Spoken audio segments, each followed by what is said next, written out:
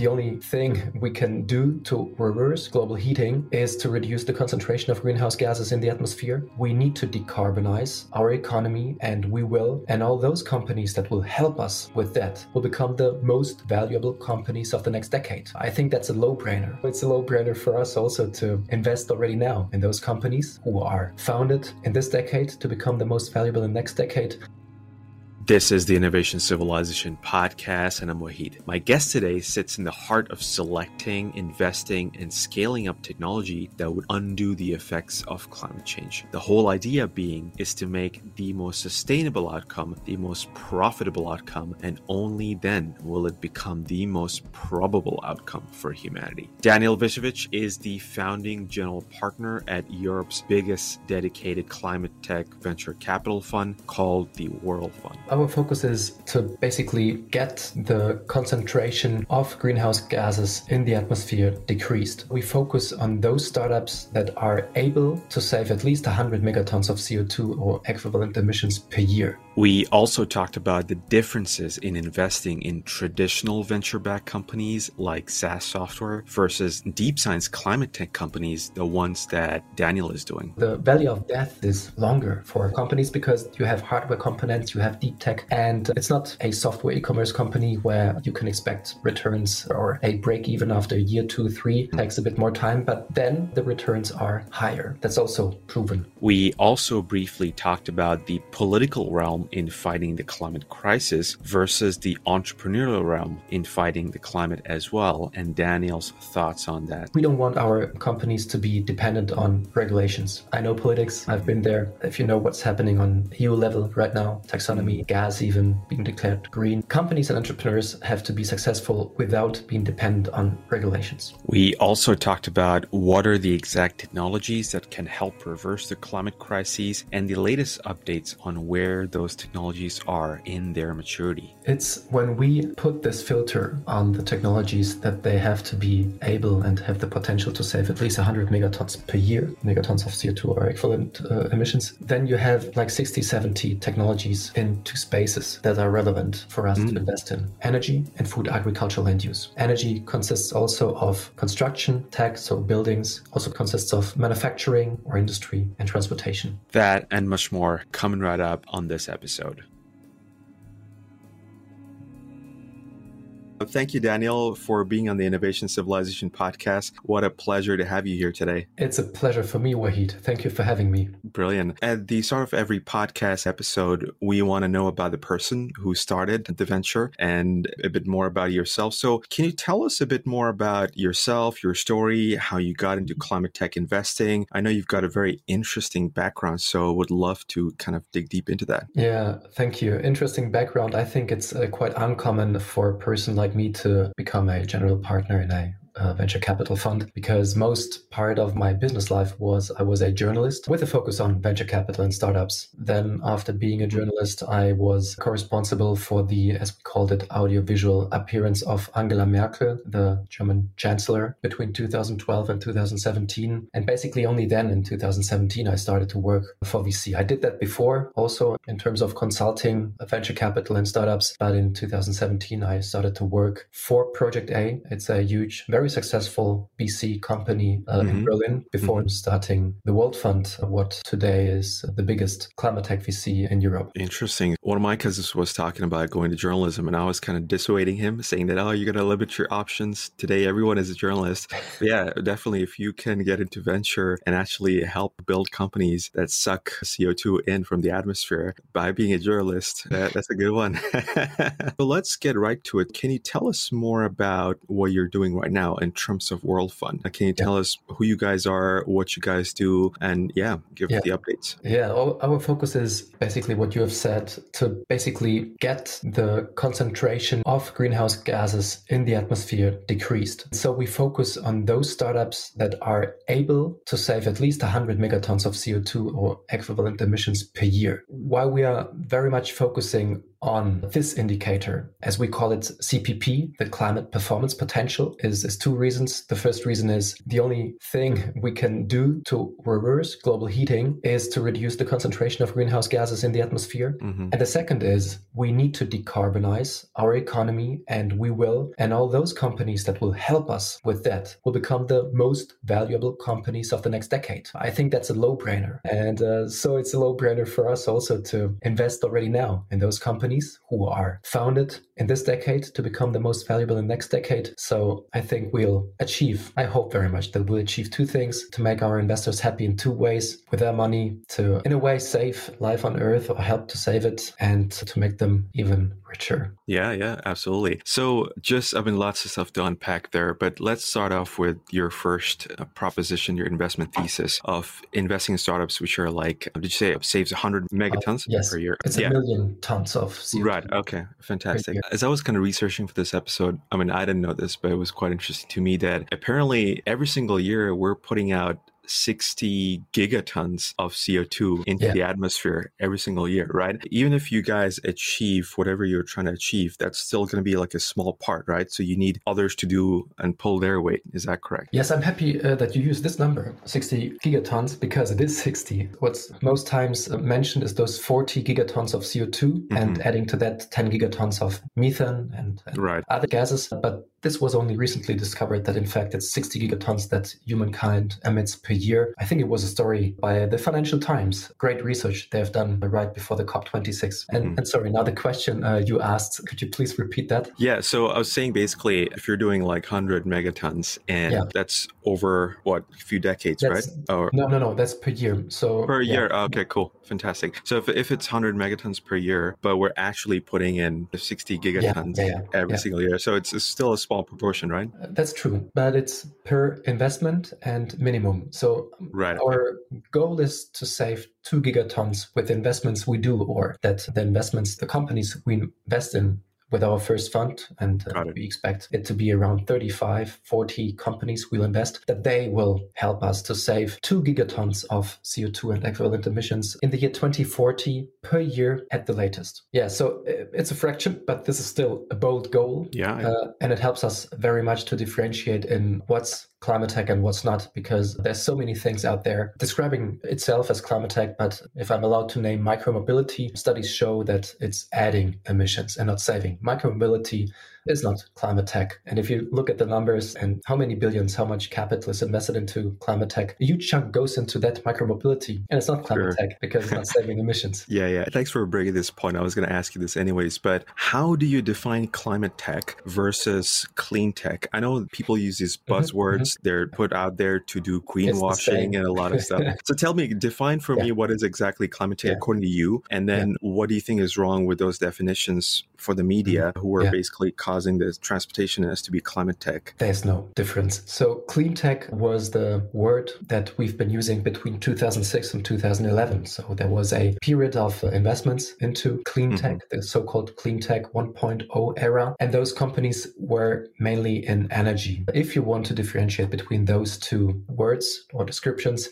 the description climate tech, I think it happened for two reasons. The one reason is it's not only energy tech companies, what are clean tech or climate tech companies? It's also companies from the food, agriculture, and land use space, the value sector. And another reason I could imagine is that we brought this new wording up, climate tech, is that clean tech was perceived as a failure, clean tech 1.0. Yeah, I think as Coastal Ventures and Kleiner Perkins lost a lot of money in that decade, basically. In the beginning. Yes. Yeah. But if you think about Tesla, Beyond Meat, QuantumScape, investments that have been done then. So if you combine those $25 billion of investments then, the companies that grew out of this money, valuable more than $1,000 billion today. So incredible. That's definitely not a failure. It's just perceived because it needed more time to grow. So the value of death is longer for climate tech companies because you have hardware components, you have deep tech, and it's not a software e-commerce company where you can expect returns or a break even after a year, two takes a bit more time. But then the returns are higher. That's also proven. Yeah, obviously there's a lot of kind of failure in there, but the returns are higher, like you mentioned. So talk me through your fund mechanics here. So what check sizes are you guys putting? How much have you guys raised? How much equity do you take? What valuations are you seeing right now? Yeah, walk me through everything basically. World Fund is raising 350 million euros. So that's our goal. We're still fundraising, and we exist already for 2 years, but only disclosed ourselves 3 months ago. Right. And why we only disclosed us 3 months ago is because we didn't want to communicate that we are building the biggest climate tech VC in Europe before having done a huge chunk of the work. Right. For Europe, for the American listeners, it's like 350 million euro fund. Come on, let's switch to another podcast. Boring. In Europe, it's huge.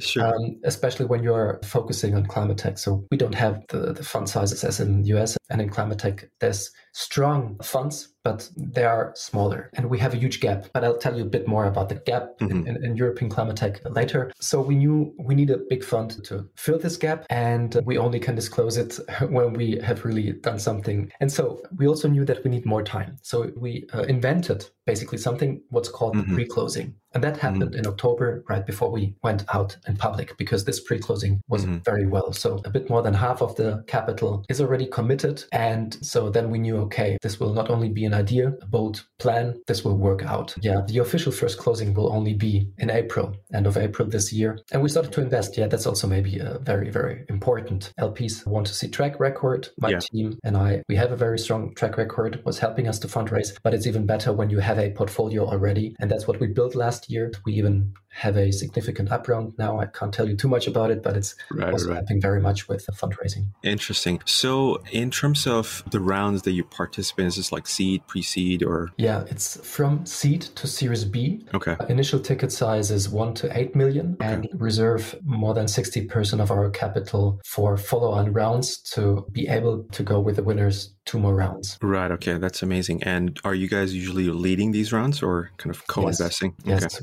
Our goal is to lead every round and to have board seats. What differentiates us also compared to other funds, especially in Europe, our investment team consists of people who have a scientific background. The team not only understands the business behind a startup and company, but also the tech. We have a chemical engineer, a mechanical engineer, a nuclear physicist, chemist, mathematician. That's what we learned. One of the reasons why European VC is too hesitant to invest in this huge investment opportunity of European climate tech. And now we have the team to understand the tech and we lead the rounds, and traditional European VCs, we're very happy about that, are co-investing. Right. Okay. That makes sense. So this is a dedicated climate fund, like you mentioned, right? And the biggest one in Europe. Can you tell me about what do you think the advantages or the disadvantages of being a dedicated climate fund versus like a Sequoia or a SoftBank doing some of these investments really? Yeah, very good question. I would say one thing is what I just talked about. We have a team of scientists. I mean, if you compare us to Sequoia, etc., of course, it's hard to compare and to look better than those who do their job for decades and they do it not only well, I mean, they're the best. So our difference is that we are in Europe, and we've learned that especially compared to those traditional US funds, we win the deals because A, we understand the tech, B, we are in Europe, C, we have the deep pockets climate tech companies need to follow the rounds. One very important thing, and maybe it's even the most important, those founders who are the best, they are purpose-driven. Those founders in climate tech who really built the most successful companies in climate tech so far and who are building it are those who are not only in it for the profit, they're also in it because they understand the climate crisis. If you understand the climate crisis, you know that we are in deep trouble. And if you love humankind, you will dedicate your life to tackle this challenge. And those founders who are purpose-driven, they very fast understand if the investor they're talking with is only in for the money or if he or she is really understanding what's driving you. And we are driven, yes, by financial returns, but we're also driven by the mission we are in. It's not only talking. I mean, I can tell you that we are, for example, also supported by Ecosia. Ecosia is a tree planting company, the biggest search engine in Europe. And they are our first investor with 10 million euros. It's a purpose company. So the founder of Ecosia, it's Christian and Tim. Tim is the co-founder of me in the World Fund. So This company is valuable more than $1 billion, and they made it a purpose company. Each owned 50% of it, 500 million euros, and they made it purpose company. So they gave away this money. They're walking the talk. I'm talking, they're walking. Yeah, that makes sense. That's fascinating to me. I did not truly understand the purpose of investing in climate tech before I started my research, basically, because I think if we want to make the most profitable outcome also the most sustainable outcome and also make it the more probable outcome, we probably need to invest in tech. It's too late, basically. In a lot of ways, the IPCC report and others basically also talk about how actively we need to invest in tech and create new tech to undo some of the geoengineering we've done to the earth, right? Tech is almost like a game changer when it comes to that. It can basically be a technological discontinuity. With the current kind of energy harvesting systems we have, it's just not possible.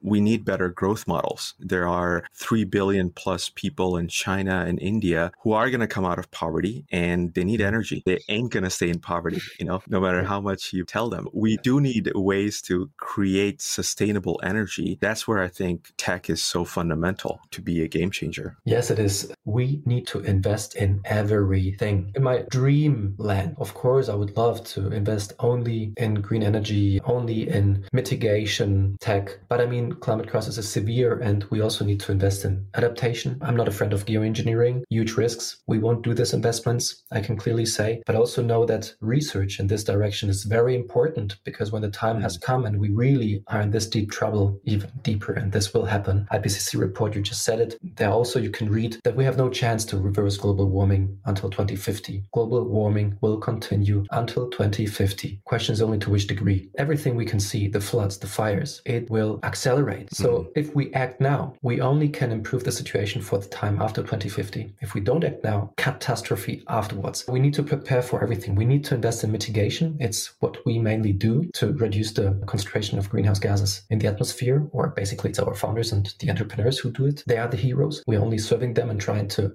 direct as much capital as possible into their directions and try to make the companies grow. But we also need everything what you have said. That makes sense. Before we kind of move on to talk about your entrepreneurs and maybe the tech actually that you're investing in, let me quickly ask about the LPs that you're getting. Obviously, there's the Mr. Burns test that, okay, if I'm investing in this company, is it because it's profitable or is it because it's sustainable, right? A lot of time I see LPs being quite interested in short-term IRRs of the fund and how it's going. And as a GP, you're almost under pressure to invest in SaaS just because it gives a bit of cool metrics in the short term. So are most of LPs okay with taking a longer term approach? Are you being very selective in terms of who you're taking as LP? So how do you manage that expectation of short-term profit versus the long-term impact? Yeah, I love the Mr. Burns test. I love it because we also do it when investing. Invest in companies that will be successful even if we don't have an increasing carbon price. Got it. We don't want our companies to be dependent on regulations. I know politics. I've been there. I know if you know what's happening on EU level right now, taxonomy and gas even being declared green. Companies and entrepreneurs have to be successful without being dependent on regulations. But of course, we have to have this in mind. For example, we invested into Juicy Marbles. Juicy Marbles is a company that is producing filet mignon deluxe meat without animals, purely plant-based. And this product hitting the markets now is better, tastier, healthier, cheaper than animal-made filet mignon. That sounds incredible. I never had it, but I should probably after this. Yes, please. We tried it last year in April, and they improved the receipt. My wife ate my piece of mignon because it was really, really good. So it has to be better than what's on the market. Only then, only Mr. Burns will buy it. And they also don't put vegan on it. It's just a steak. Okay. Or another company is Coa. They produce cocoa, the cocoa bean in the lab. So the product is not a cocoa bean, but it's everything what you get from the cocoa bean and put in the chocolate. They produce it. And it's also, again, cheaper, tastier, healthier, like compared to what there is on the market. Those huge companies that produce chocolate, 95% of cocoa used today is produced through cutting rainforests, planting cocoa trees in monoculture, child labor. Those companies companies won't change that if they don't get an alternative that is cheaper, healthier, better than what they have. This is our approach. So Mr. Burns test, the second part of the answer is that we also within our portfolio have a mix. And we have deep tech and hardware related investments, but also software investments. So we have some investments where we get the return earlier and the others later. So basically we are hedging. That's one part of the answer. The other part of the answer is that especially in the US, you have huge climate tech growth VCs and PEs that only last year were announced at General Atlantic, Texas Pacific, Wellington from Toronto,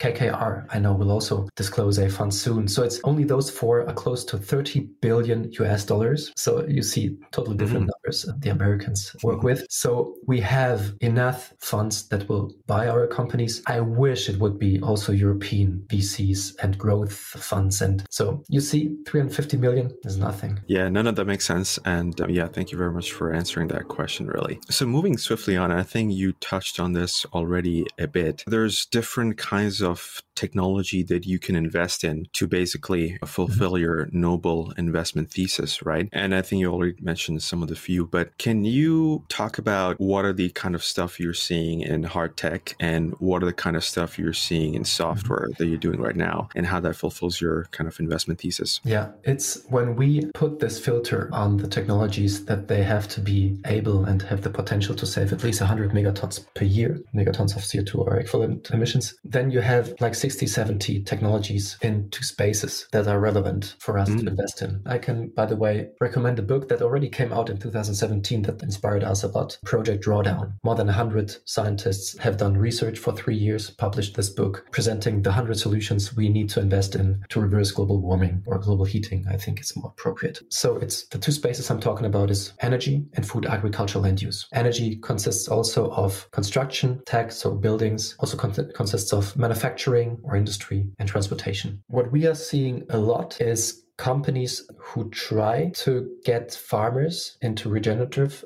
farming. So this is on the fallow sector, very interesting. What we see is a lot of precision fermentation, like Juicy Marbles and Coa, and of course cell agriculture. And on the energy sector, we see a lot of research done in batteries, a lot of research done in how to improve efficiency, a lot of efficiency in terms of heating. And then, of course, a lot of research done how to improve electricity generation, and maybe a last field, of course, how can you connect what's producing energy, because in future it will be decentral, with what's consuming. So those platforms in between. Right. Okay. So that's a lot of stuff in there. I noticed that you did not talk about, say, specifically carbon capture or like hydrogen. Is that something you guys are interested in? Yeah, interesting that I didn't mention this. It has a lot to do with our goal to save as many emissions as possible before 2040, because now's the time we have to reduce. Later is too late if it's not already. So direct air capture, those huge suck CO2 out of the air machines will only make a significant difference after 2040. It's interesting.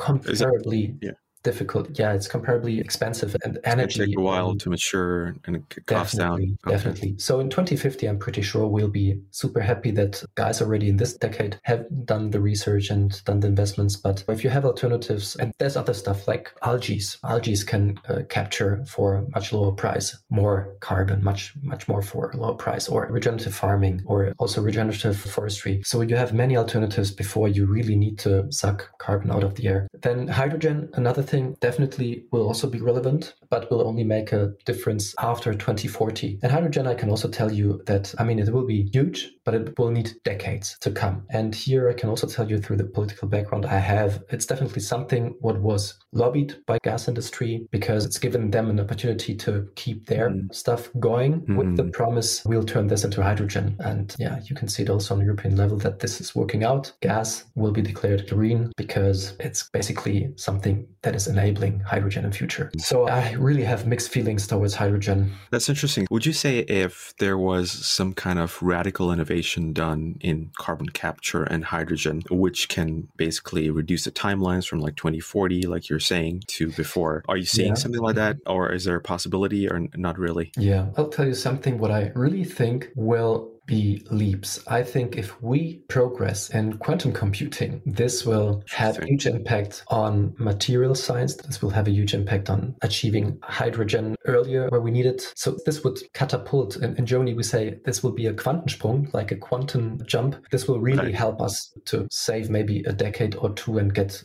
much faster to those goals. So we're right now also looking a lot at quantum computing. Just for our listeners, can you relate that? Like, what is the use case of quantum computing and hydrogen exactly? Maybe it's for me easier to do it on battery levels. So you have to do a lot of work in the lab and tests when you try to get the perfect composition of batteries. And if you have a computer that is able to replicate basically the real world and to make a calculation instead of having you to do the test and test and test, it will save time, a lot of time and a lot of energy. Yeah. Right. So it's like a lot of simulations done at a large scale with lots of variables and lots of data you're talking about, right? Yeah. But to be honest, I'm an economist. My team is here smarter. I told you that their scientific background. I'm learning every day from them. So if you want me to go deeper here, I know that others are much. I'm just a learner. Yeah, no. And I think that's important as well to translate some of these stuff for the mass public as well, right? And you guys are doing that a lot through your work, which is really great. So coming back to Europe, you mentioned about Europe being a bit behind. So it's like behind the US and China in terms of number of and size of investment in climate tech. Yeah. And you guys decided to concentrate Europe. So why Europe? Why is Europe special when it comes to climate tech? So tell me more about it. Yeah, Europe is investing most capital into climate tech R&D, has most climate tech companies and least funding. That's why Europe. In Europe, we have the Horizon Europe program on European Union level. 33.4 billion euros will be invested solely into climate tech until 2027. We have done already since 2014, another 58 billion euros have been invested on European Union level into climate tech R&D. Adding to that, hundreds of billion euros from national budgets, France, Germany, Spain, Italy, investing into climate tech R&D. This results into two things. Around a third of the institutions and universities relevant for climate tech are European. 28% of all climate tech patent applications come from Europe. If you compare the number of energy companies founded in Europe in the year 2020, it's 353 in Europe, 250 around in America. If you look closer at the battery sector, it's 103 companies founded between 2019 and 21 in Europe, and China and US combined, it's 80. So we are leading in R&D, climate tech R&D. We're leading in climate tech companies, but we lack funding. And that's honestly, I'm talking every day to founders, climate tech, brilliant teams, brilliant tech. And most time I have to say, sorry, we have to decide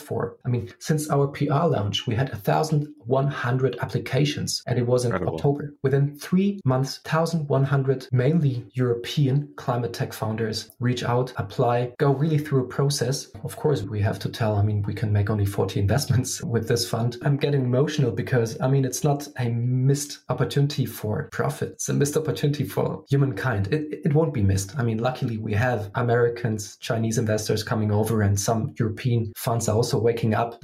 I hope it's not too late. Yeah, I hope so. It's very interesting to me. So I love reading about history. It's very interesting to me that the whole kind of thing about greenhouse gas emissions started in Europe in the late 1800s, right? With the first industrial revolution and the starting of the industry and getting lots of people out of poverty through the mechanized working and through industry, basically, the use of fossil fuels. It's very interesting to me as well to see the same type of energy transition going on in the same continent again after like roughly 150 years, but this time with cleaner energy, right? So yeah, it's quite interesting to me to see that kind of trend, basically. It is interesting, but today, of course, we have many more transitions.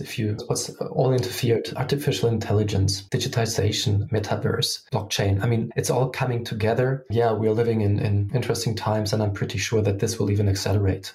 Yeah, absolutely. Cool. So I think you touched on this a bit, but in terms of climate tech, obviously you said that, for example, when you did your kind of official PR launch, you had a lot of applications come in for funding. funding. And most of these applications, would you say were pre-product or at a research stage, or do you think they already had a bit of traction? So when you say seed investment in a climate tech company, is this like pre-product? I'm trying to understand this because obviously there's a case for funding research. That's your core research by universities, whatever. And then once you have a bit of like a liftoff, you get the escape velocity, and that's when you come in. So yeah, what kind of seed state, when you say seed state, what kind of companies are we talking about? And how much should we invest in like pre-commercialization and pre-product? Yeah, it's mainly two gaps. The one gap is the gap in seed stage, when tech comes from lab and wants to get to market. Basically years of investments or years of R&D done, and now let's prototype. The second gap is when you really have shown that things work and you need to scale,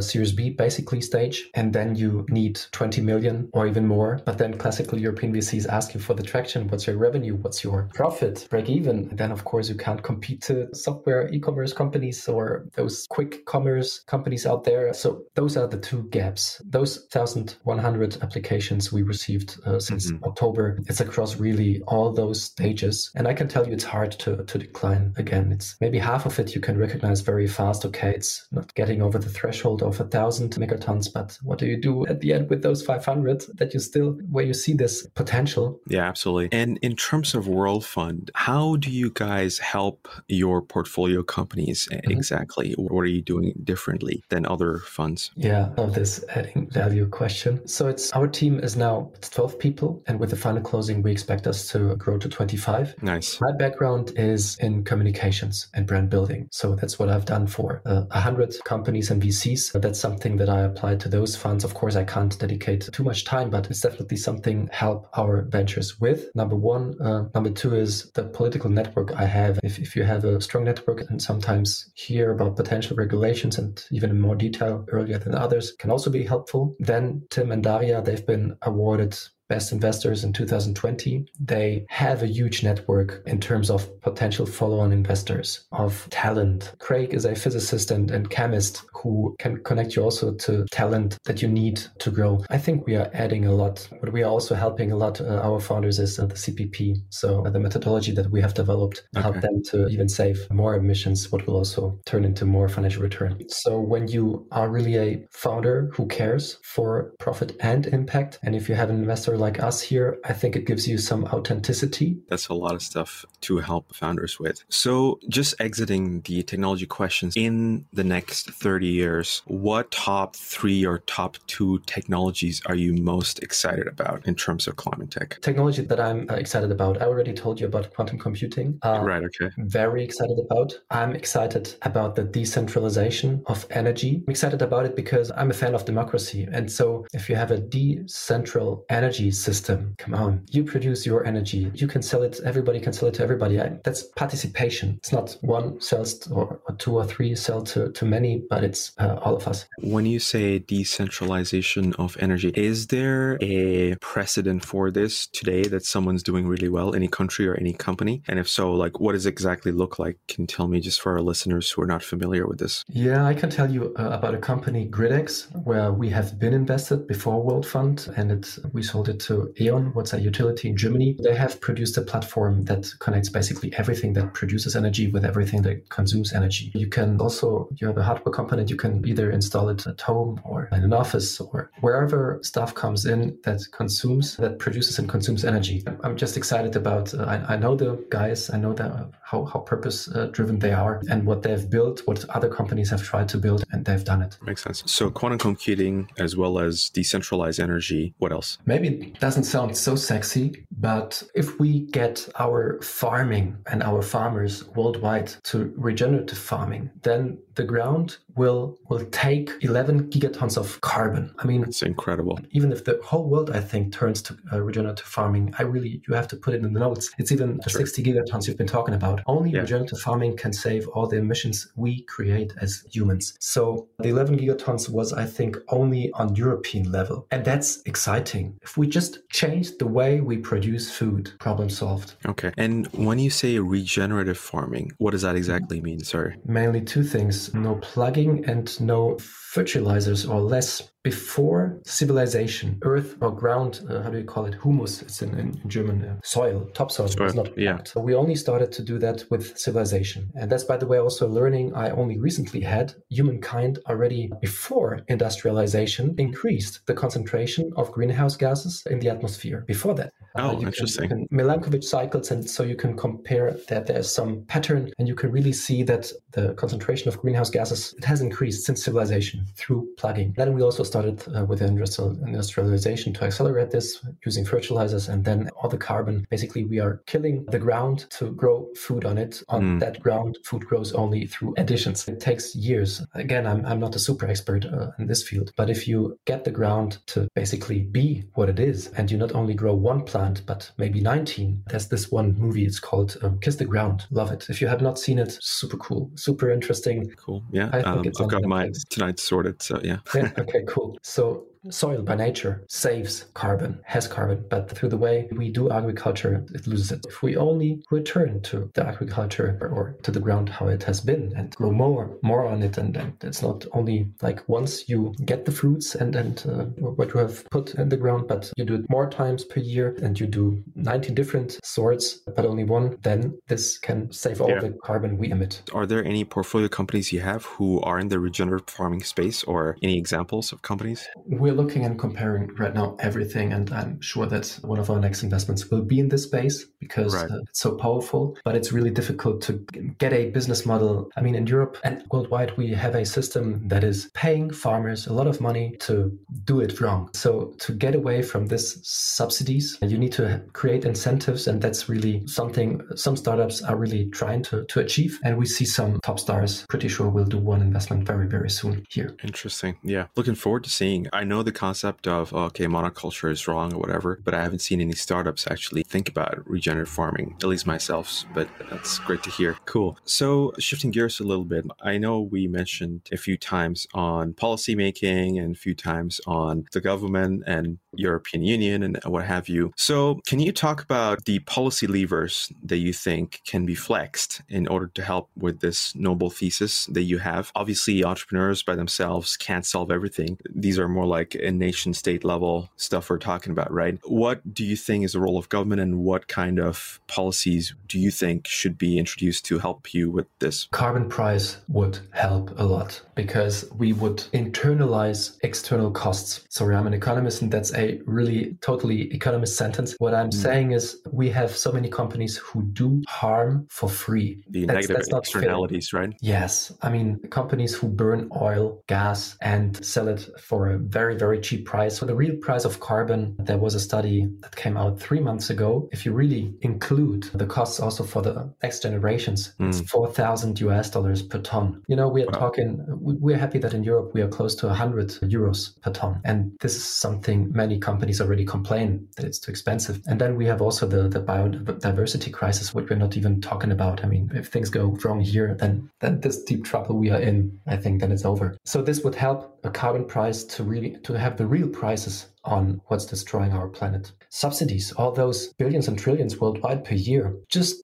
don't subsidize oil and gas. Don't subsidize this kind of farming that is basically destroying us and the planet. I mean, it's enough. Please just do nothing is better than pouring into those killer machines billions and billions. Yeah, that makes sense, really. The question of governments is always a tricky one. What's your opinion on the recently concluded COP26? It's something better than nothing. I have no hiked expectations. Let's not wait for politics. I mean, this example of Tesla, I love to repeat it. Tesla is changing the car industry. Tesla, it's not regulations, it's entrepreneurs who change the world. And that's also the reason why I turned from journalism and politics to an investor, because I see those who do are those who change, not those who talk. Entrepreneurs, power. So they make a difference, and then politics will comply. Yeah. And I guess the best results ideally is when your politics aligns with your kind of entrepreneurship, right? And I think even for Tesla, the first couple of years, they had government subsidies. You know, to this day, when I go to California, I see that if you have like an electric car, previously it was only Tesla, you can actually take the carpool lane, even if you're driving all alone. So it's almost incentivizing kind of electric cars. And I think a couple of other other countries in the Eurozone are also going to start doing that, right? Yeah, that's, of course, you can see if politics is done right, it can accelerate us into the right direction. I'm not, don't wait, that's what I say. True. I'm always happy when things like this happen, or in Germany, I'm also very proud that we subsidized wind and solar energy. Technically, we developed a lot thanks to subsidies that happened here. But then we also stopped it in the especially last 5 years. We really stepped on the brake because some big companies didn't earn the money with the businesses they have been in and are still, because of this competition that grew. And yeah, but now we're turning around again. We have a new government. I guess that's where tech is quite important to mature and get cheaper, right? Because at the beginning, you can rely on the government to subsidize the cost for you to make it equivalent to the fossil fuel alternatives. But then again, you need the tech to catch up in a way that it becomes cheaper to do renewables versus non-renewables, right? So that's always the case, that you start off with policy tools, which is subsidized, but you do need the entrepreneurs to keep chugging along in the software, the hardware layers to make it cheaper, basically. You don't need subsidies for innovation. It's, again, the entrepreneurs, it's the brilliant humankind. Subsidies can be helpful and if they are invested right, but at the same time, you can see it can also destroy. So at the end, it's not subsidies that make the difference. It's the brilliant minds and it's the brilliant humans, those bold people who believe in something, who are purpose-driven, they make the change. Cool. Brilliant. Well, I think with that, we'll leave it as is. I think we had a great session and we're running out of time as well. Daniel, thank you so much for joining us today and sharing your opinions on this very, very important topic, and hope to have you again very, very soon, and all the best with your fund. Hoping to see some unicorns and decacorns in the next 2 decades. Great. Thank you very much, Wahid. Thank you. Brilliant. Thank you very much for listening to the Innovation Civilization podcast. If you love the podcast, please subscribe on all major platforms, as well as please share it with your friends and family. Thank you very much for listening, and see you soon for the next episode.